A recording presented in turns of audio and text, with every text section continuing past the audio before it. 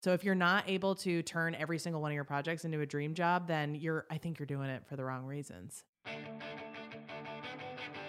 Hi, everyone, and welcome to Making Ways, the podcast all about the unexpected paths to a creative career. I'm your host, Rob Goodman, and I'm so glad you're joining the show today.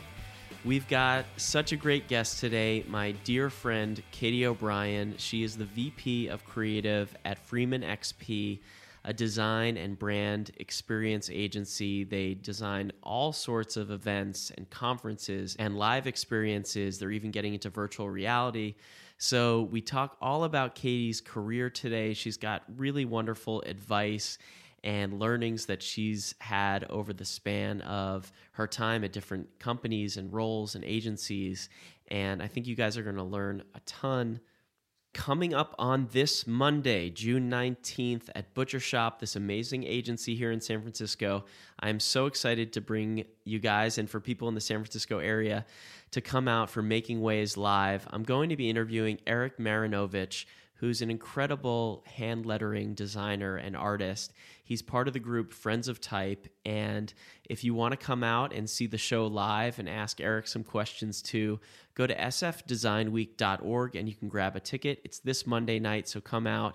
And also later this month in San Francisco, I'll be teaching a class on launching a successful podcast. I'm really honored and thrilled to bring some of the things I've learned over the past year in ramping up for the launch of Making Ways to more people who want to launch their own shows. So check out ga.co/SF and you can look up my workshop and join in. General Assembly is a sponsor for Making Ways, so if you use the offer code Making Ways at checkout, you can get 15% off my workshop, and for any listener out there, you can use that offer code for any class or workshop at ga.co. Okay, let's get started with the show and the conversation with Katie O'Brien. Katie, welcome to the show. Thank you. I'm so glad you're here. We are really great friends, but now today we get to talk all about you and your life and your career and what it's like to be a design leader. Yeah, I'm excited about it. Let's do it. So first off, tell me about your role at Freeman XP. You are VP of Creative there. Mm-hmm. It's an event agency, but tell me about what that entails. Sure. I mean, my role there has been totally different over the past 5.5 years that I've been there. I think I joined when it was this scrappy little agency to really bring strategy and creative together. It was mostly a creative production company, and that's just kind of how it was. And then we were bought by Freeman and became Freeman XP. And then we, started getting more into Freeman's business. And so my role has so shifted every year over the past 5.5 years. But right now I'm the head of creative. I have a team of 8 people that I've brought on over the past 4 years. And then I work across all of our other offices. We have creative groups in a variety of different cities around the world. And, I'm really focused on a lot of creating best practices and processes and making sure the work that we're doing is really amazing. And that's basically my role there. What are the events that you guys are designing for? It totally ranges. It could be a user conference for a tech company that's trying to teach people that are using their software stuff, but also really get them super psyched about their brand. It could be a pop-up at an event. It could be a trade show booth at an event. It could be not an event at all. We're doing guerrilla marketing campaigns. It's just, really getting people to make a connection with somebody else's brand through a live experience. Take me through a typical day for you. You wake up, you get into the office. Yeah. What is happening there for you? Brainstorms, execution, managing, leading the witness. Yeah, I mean, basically, it's hard to say. I'm sure a lot of creative people will say, "Oh, a typical day." It's not typical, but it really isn't. And I've gotten to the point actually in the most recent years of not even looking at my schedule before I get in, because you can't prepare for what's going to happen. Things just sort of come up. But obviously I have a team. I check in on them.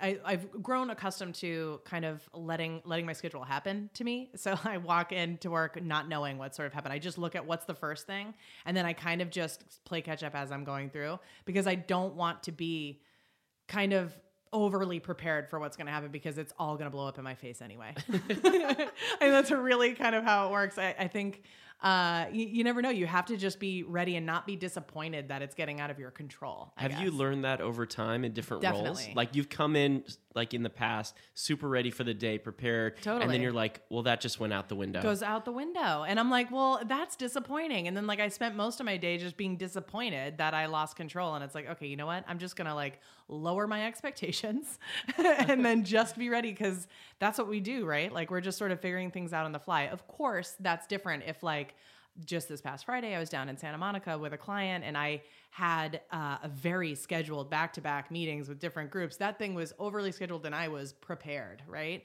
But you know, days that when I go into work and I know there isn't something huge to prepare for, I am just letting it happen. And let me ask you a really basic question. You're a creative director.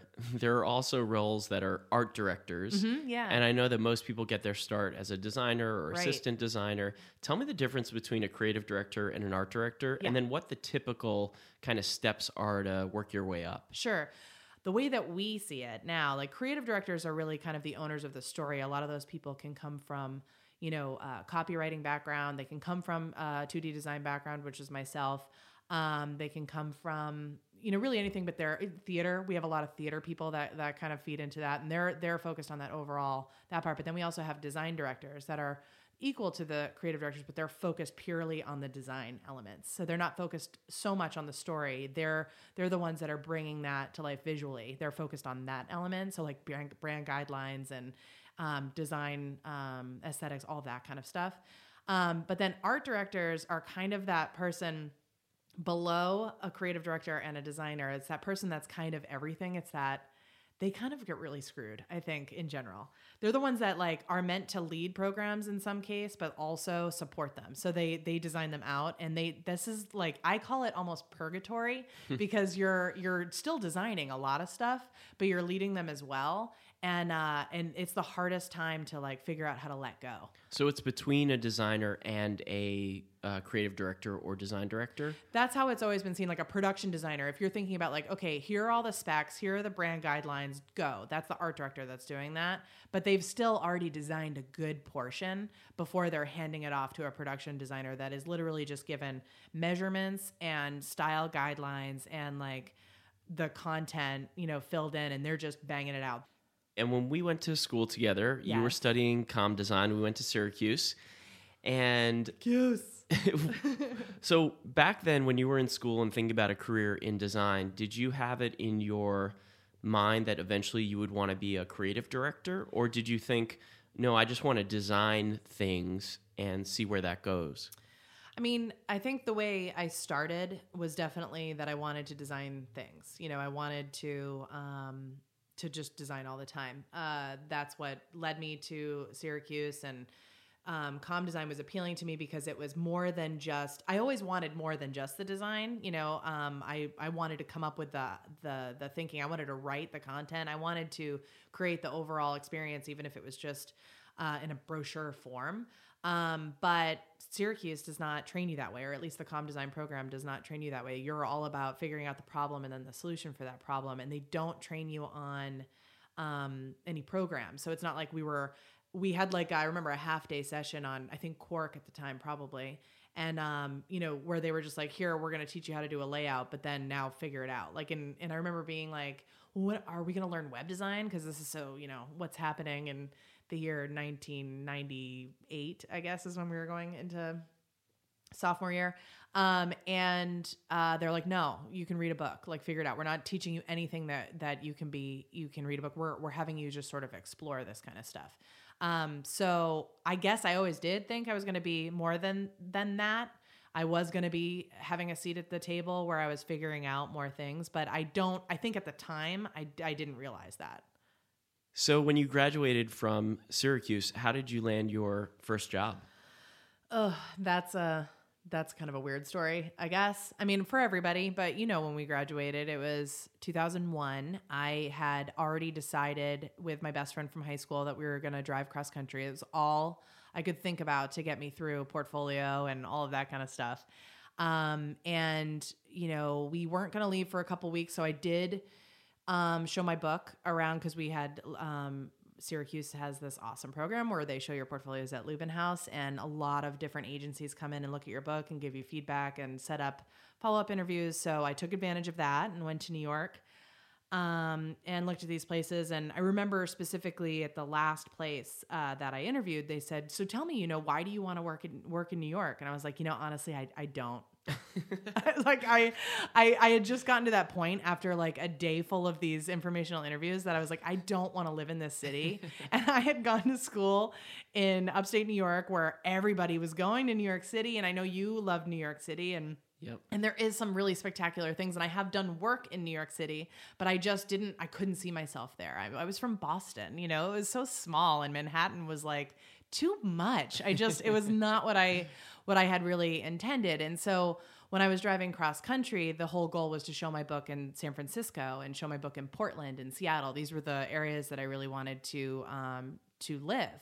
But the day after I came back from those interviews in New York, and the week before I went, drove cross country, my brother passed away suddenly. He was 25 years old. And so it was like a total shock. And it was like, what are you going to do? Is the cross country trip canceled? Like all of that kind of stuff. But my family was pretty insistent on me doing it anyway. But I think the whole motivation, the whole like, oh, I got to get a job out in the West Coast kind of thing was really lost its priority. Like I realized how close I needed to be to my family, but not so close. And so after I went on this cross country trip, we drove. I did show my book to a couple places out here in San Francisco and like one place in Seattle, I think. But again, my heart wasn't totally in it. We got back, and my best friend who I drove cross country with was moving to DC. So she had a job with the Department of Justice, and I was like, well, all right, let's do this. Like, we just lived in a car together. Like, I think we can probably live together in DC. And then we moved there, and 9/11 happened. So it was like, what are you going to do? Like, I mean, it was a different, it was definitely different in DC than it was in New York, but, nobody was spending money on design. It was just not at all an interest. So I was, working at Starbucks and waitressing at night, Starbucks in the morning, and just trying to make it happen, having lots of parties, as you're one to do when you're 21 years old and living in a house with your best friend, and meeting people that way. And one guy, we were like just hanging out, talking around our keg, I think, probably. And he was like, they're hiring a sales person at my company. Why don't you just come in, and just sort of check it out? And I was like, all right. So I brought my portfolio because I have moxie.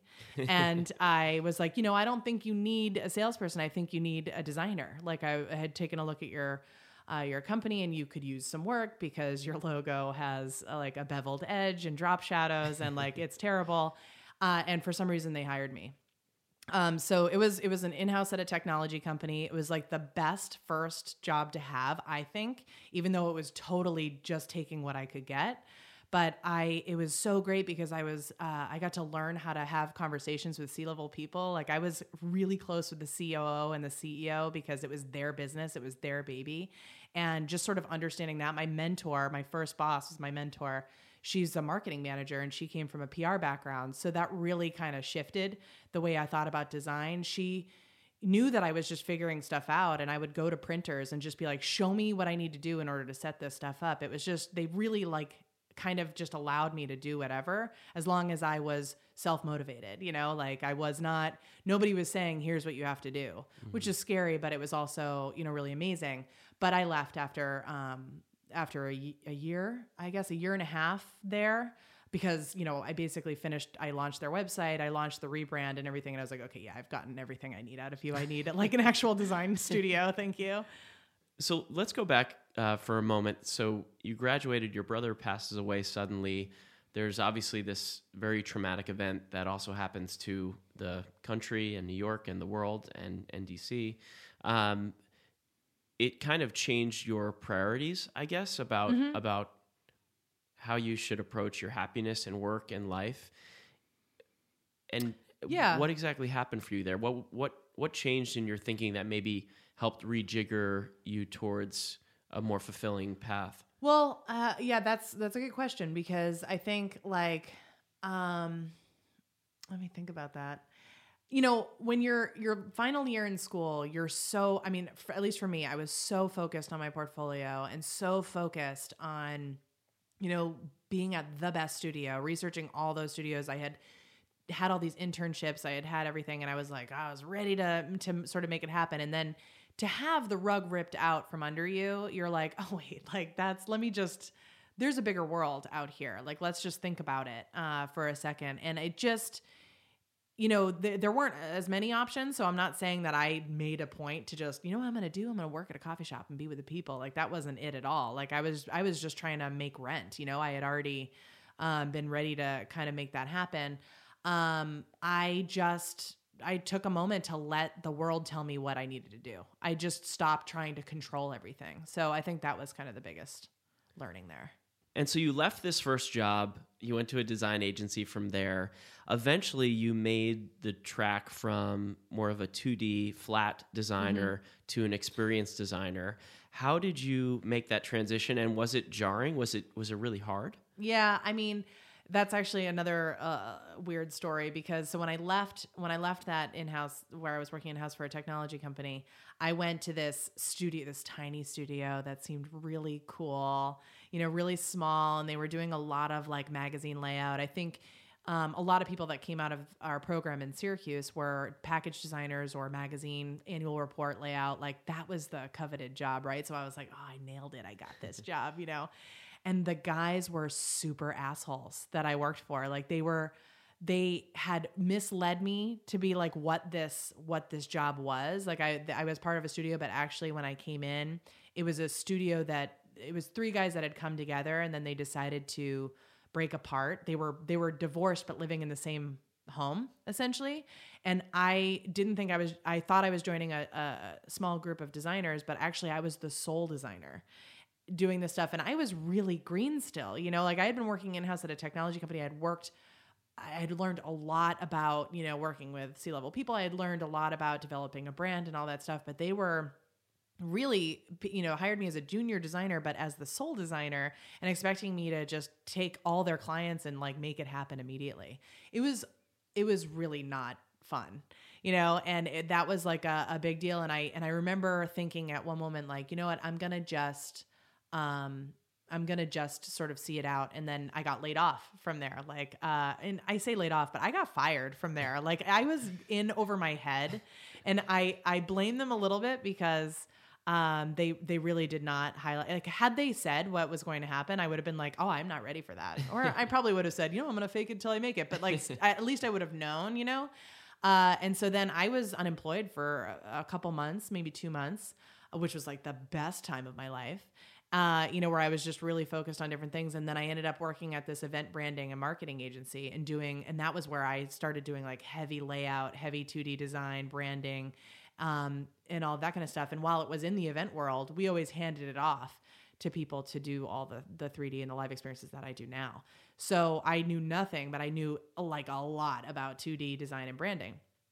And then I went to Fleishman Hillard, where I was doing a bunch of communications design, and I was doing a lot of experiential in a way. We were doing a lot of behavior campaigns for social change. So like a lot of like things that we're dealing with, binge drinking or anti-drug, or, you know, working with pharmaceutical companies on people just trying to create a better lifestyle, like that kind of stuff, which was really much more fascinating to me. So the reason I tell you this very long story is that like I kind of dabbled in so many different things that once I got here at Freeman XP and working with environmental design and things like that, it seemed really natural. Like when I was interviewing for this job, I was like, actually, this makes so much sense. I don't have the exact background that you're looking for, but I have a lot of different pieces. And it tends to be what I look for in people, because I don't necessarily need somebody that's done it before. I want to see people that, you know, are going to be able to tap so many different areas of their world to get there. So I think like the biggest learning for me was actually not getting hung up on the fact that I didn't have an environmental background or an architectural background. Just knowing that I have, you know, knowing who to tap in order to provide me that insight is totally enough. Hey guys, I want to tell you about our sponsor, General Assembly. They are an amazing organization with classes all across the country, even across the world. They've got campuses where you can learn about digital marketing, SEO, data science, UX design, and research. And they're really a phenomenal group of people who even help you after you graduate from these classes take your career in a new direction by connecting you with people who work in those fields and actually can help you even meet people and get you placed. So check out ga.co, and if you use the offer code MAKINGWAVES at checkout, you'll get 15% off any class or workshop. So check it out, let me know what you guys think, and let's get back to the show. So I know over all these years you've been working in companies that have clients and different projects. Can you tell me about an ideal or dream project you got to work on? Yeah, in all of these years? Or it could be over your whole career, or it could be at Freeman. Okay, actually, I have a good answer for this. I want to hear it. So what I was originally thinking of saying was that, ultimately I'm able to find something really amazing in every project, and I want to make sure that it doesn't sound cheesy, because it is one of those things that you can just sort of say and blow off. So our clients, our accounts range from so many different things, from concrete to candy to tech that I don't necessarily have any business understanding. But, that you're able to find something so interesting about each is really, I think, my job. So if you're not able to turn every single one of your projects into a dream job, then I think you're doing it for the wrong reasons. But that said, I do have a little bit of a dream project that I got to work on, and it was internal. So Bruce Mao is somebody that I've respected and adored for a good portion of my career. When we were in college, I don't know if you remember this, but in 99, I want to say, or 98, 99, he came out with the Incomplete Manifesto for Growth, which is this like 40 something point like program that it's like it's statements that just sort of are all about like what it means to be a designer. It's a manifesto or a mantra that we all live by, right? And so when you're in college, you're like, oh my God, this is what it means. Like, like don't be cool, don't wear black, like all this kind of stuff. Like they're just reminders. They're really great kind of things that are words to live by as a designer. And then, I fell in love with him then. And then when I moved to San Francisco in 2010, he spoke at a conference, and I thought it was all about how design can change the world. That like, if you're doing design just for the money, or, and if you're gonna freak out or belabor over the fact that a client wants you to make their logo bigger, then, again, get out of it. Like it's not important anymore, And he was about like, how can we seriously shift the world, like make it a better place through our talents as designers. So that was really amazing. And then in 2013, he started working with Freeman. So he's our chief design officer currently right now. I started working with him in 2013. And that has been like the most amazing. So like that's internal. We worked on our process, that all of the things that we've been working on, just trying to figure out like how teams function at our company in order to make our clients better outcomes, has been like the most gratifying project of my life. And then in last year, he was asked to be in the Philadelphia Museum of Art. He did, and he was like, well, I don't really want to do a whole thing on like the stuff that I've done. He's like, I'd rather do something about like working on what you love. So he did this whole exhibit. Freeman produced it on like the 7 projects that he was currently working on or had just finished that he really thought was amazing. And one of them was the art process project. So I went and saw it, and I was like, something I worked on was in an art museum. I mean, it was his work, but like, I collaborated, and it was just like, that was a dream for me for sure. So you talked about this dream internal project with Bruce. What about a horrible, bad, no good, very bad project or client? Yeah, I mean, there are always like people are always complaining about clients, and my belief in that is that actually, much like raising a child, that there are no, like, you are part of the problem a little bit, so that you have to kind of look like if somebody is acting inappropriately or not getting it like there, it's because we haven't set it up appropriately. I feel like that's a lot of what our process does, that we're really spending more time in the upfront and like digging out the opportunity and formulating ideas and bringing them along for the process, so that once we get into that build phase where we're producing whatever it is that we're doing, there's not like a, wait a minute, I didn't know this was happening. Like they should be very clear, So I don't have, there are obviously tough clients in there, but it's a little bit, because I may have messed up or, something like that, where we just need to sort of backtrack and we debrief the situation and then we figure out how to write it. I think the one thing that I if I were to call out a client that has been terrible, it's because they were just terrible people. And what I've learned from that is that don't do business with terrible people. I think, that in any industry, there are horrible, unkind, just people. And we just don't work with them anymore. I don't think the money's that important. I think if they're not going to respect you or themselves, I think to really like be a part of that process, then, you kind of just need to move on. And you're going to be happier and just more successful just in general.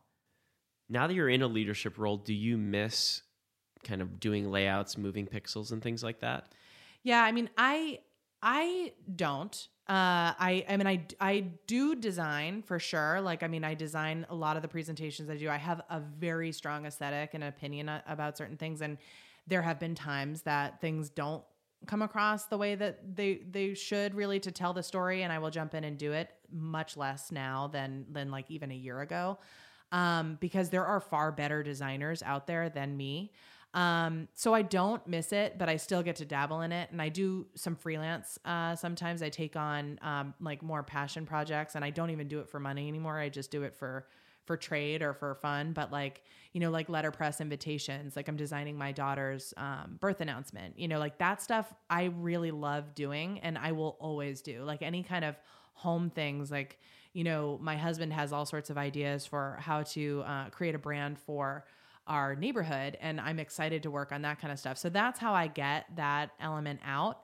But yeah, for our clients, we have much stronger designers to do that work for them. And I'm curious, we're living in San Francisco. There's a lot of tech. You work with tech clients, and there's obviously this bubbling up of a new platform, virtual reality. Mm-hmm. And a lot of people are thinking about, how do I design for experiences that are going to be virtual and digital? Mm-hmm. Are you guys thinking about that? Mm. And so where does your brain go in terms of both like technical expertise, but also thought process in approach? We have a dedicated team, pushing virtual reality. In fact, we have a studio that we're building, which you have to come I can't wait. And check it out. Yeah, just for people to be able to experience some of the things that we've created in terms of like booth design for our company. Forget showing a client a rendering. What if we can have them walk in and see where all the stuff is placed? We're using it as a tool to push that kind of stuff. How about advice you'd give to designers, or maybe even people who are just thinking about how to approach a design-oriented career, their kind of first steps into designing for experiences?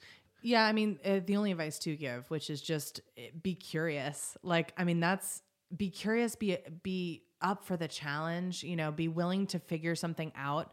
I think a lot of people who come in will be like, oh, I don't do that. I don't do PowerPoint. I don't do, I don't do environmental. I don't do whatever. Then if you come from a world of don't, then that's what you're going to get. Like, and I think in experiences, you can totally, I mean, it's a world of yes. I mean, all of it. Like, I think if you're excited, if you're enthusiastic, if you're just like curious, I mean, that's really the only word I can use. I think I don't care what your background is. If you're fresh out of school, if you're mid-career and your career has been all in, digital UX, but you're like, you know what, it would be really awesome to do live face-to-face stuff, because, that isn't ever going away. You're right. Like, I mean, I think that's why I got into it. I think just be confident, be curious, and make it happen. How about your own personal experiences of moving up the ranks and the ladder in corporate America and reaching this more executive level? Have you faced kind of systemic challenges or just a lot of surprises on kind of your way up that ladder?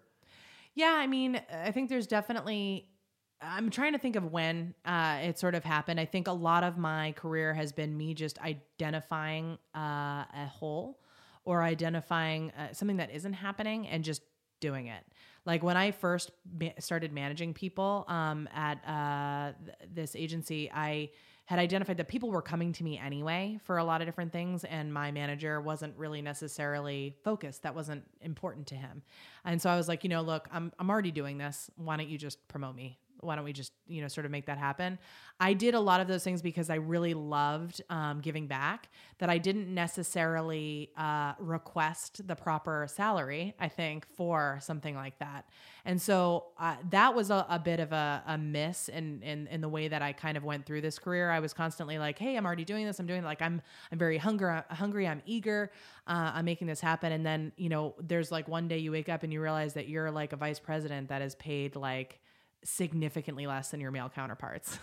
So that's kind of like a moment where you're like, oh, I've done this to myself. People, allowed it to happen, but you kind of are just sort of making it happen and being okay with the way things are moving. And I think, and I righted it. But like, that's kind of not the way that you really want to go about it. I think it's so important for women to be in this kind of position. I think there's not many women that are creative directors. In fact, there's a whole conference dedicated to it. There's a 3% conference because 3% of creative directors are female. Wow. So I'm very grateful that I'm in this position. I'm grateful to be working for a company that, allows for that like promotes that. I think it's half. I mean, the head of all of creative, our national group, is a woman. It's really inspiring to be a part of that. Our owner is a woman. It's a family-owned company. She's the daughter of her grandfather who started it. It's exciting to be a part of that, and that they do foster so much of this kind of thing. And I make sure that as a manager or as somebody in my level that I do the same thing down and don't make the same mistakes that I went through. Thanks so much for joining the show. It was, it's always fun to talk to you, and talking to you on the record is great. Thanks so much, Katie. You're welcome, Rob. Okay, that was the conversation with Katie O'Brien, the VP of Creative at Freeman XP and a really close friend of mine. I hope you guys enjoyed the chat and learned from it as well. Thanks so much, Katie, for being so open and sharing so much of your story with us. Special thanks to our sponsor, General Assembly. Check out ga.co and use the offer code MAKINGWAVES at checkout, and you'll get 15% off any class or workshop. If you're in the Bay Area and you're interested in learning how to launch your own podcast, I'm teaching a workshop at GA later this month, and you can use that offer code to get 15% off that class too. So check out ga.co/SF, and you can find my workshop on launching a successful podcast. And coming up this Monday in San Francisco, if you're in the Bay Area, come on out and see Making Waves live. I'm interviewing Eric Marinovich from Friends of Type. He's an acclaimed hand lettering artist and designer. And we're going to have a great time at Butcher Shop, which is one of the top creative agencies in San Francisco. Thanks so much to listeners out there and supporters. I love hearing from you. Check us out on Twitter at making_waves. We're on Instagram and Facebook. You can connect with us there. Every week at makingwaves.co, you can check out an original illustration of our guest, an article, and lots of good stuff like show notes for each of our episodes. Making Waves is engineered by Jim Heffernan at TTO Productions. Our intro music is by the Sandworms, and we've got some music by Jim Heffernan in the mix too. Thanks so much for listening, and have a great week.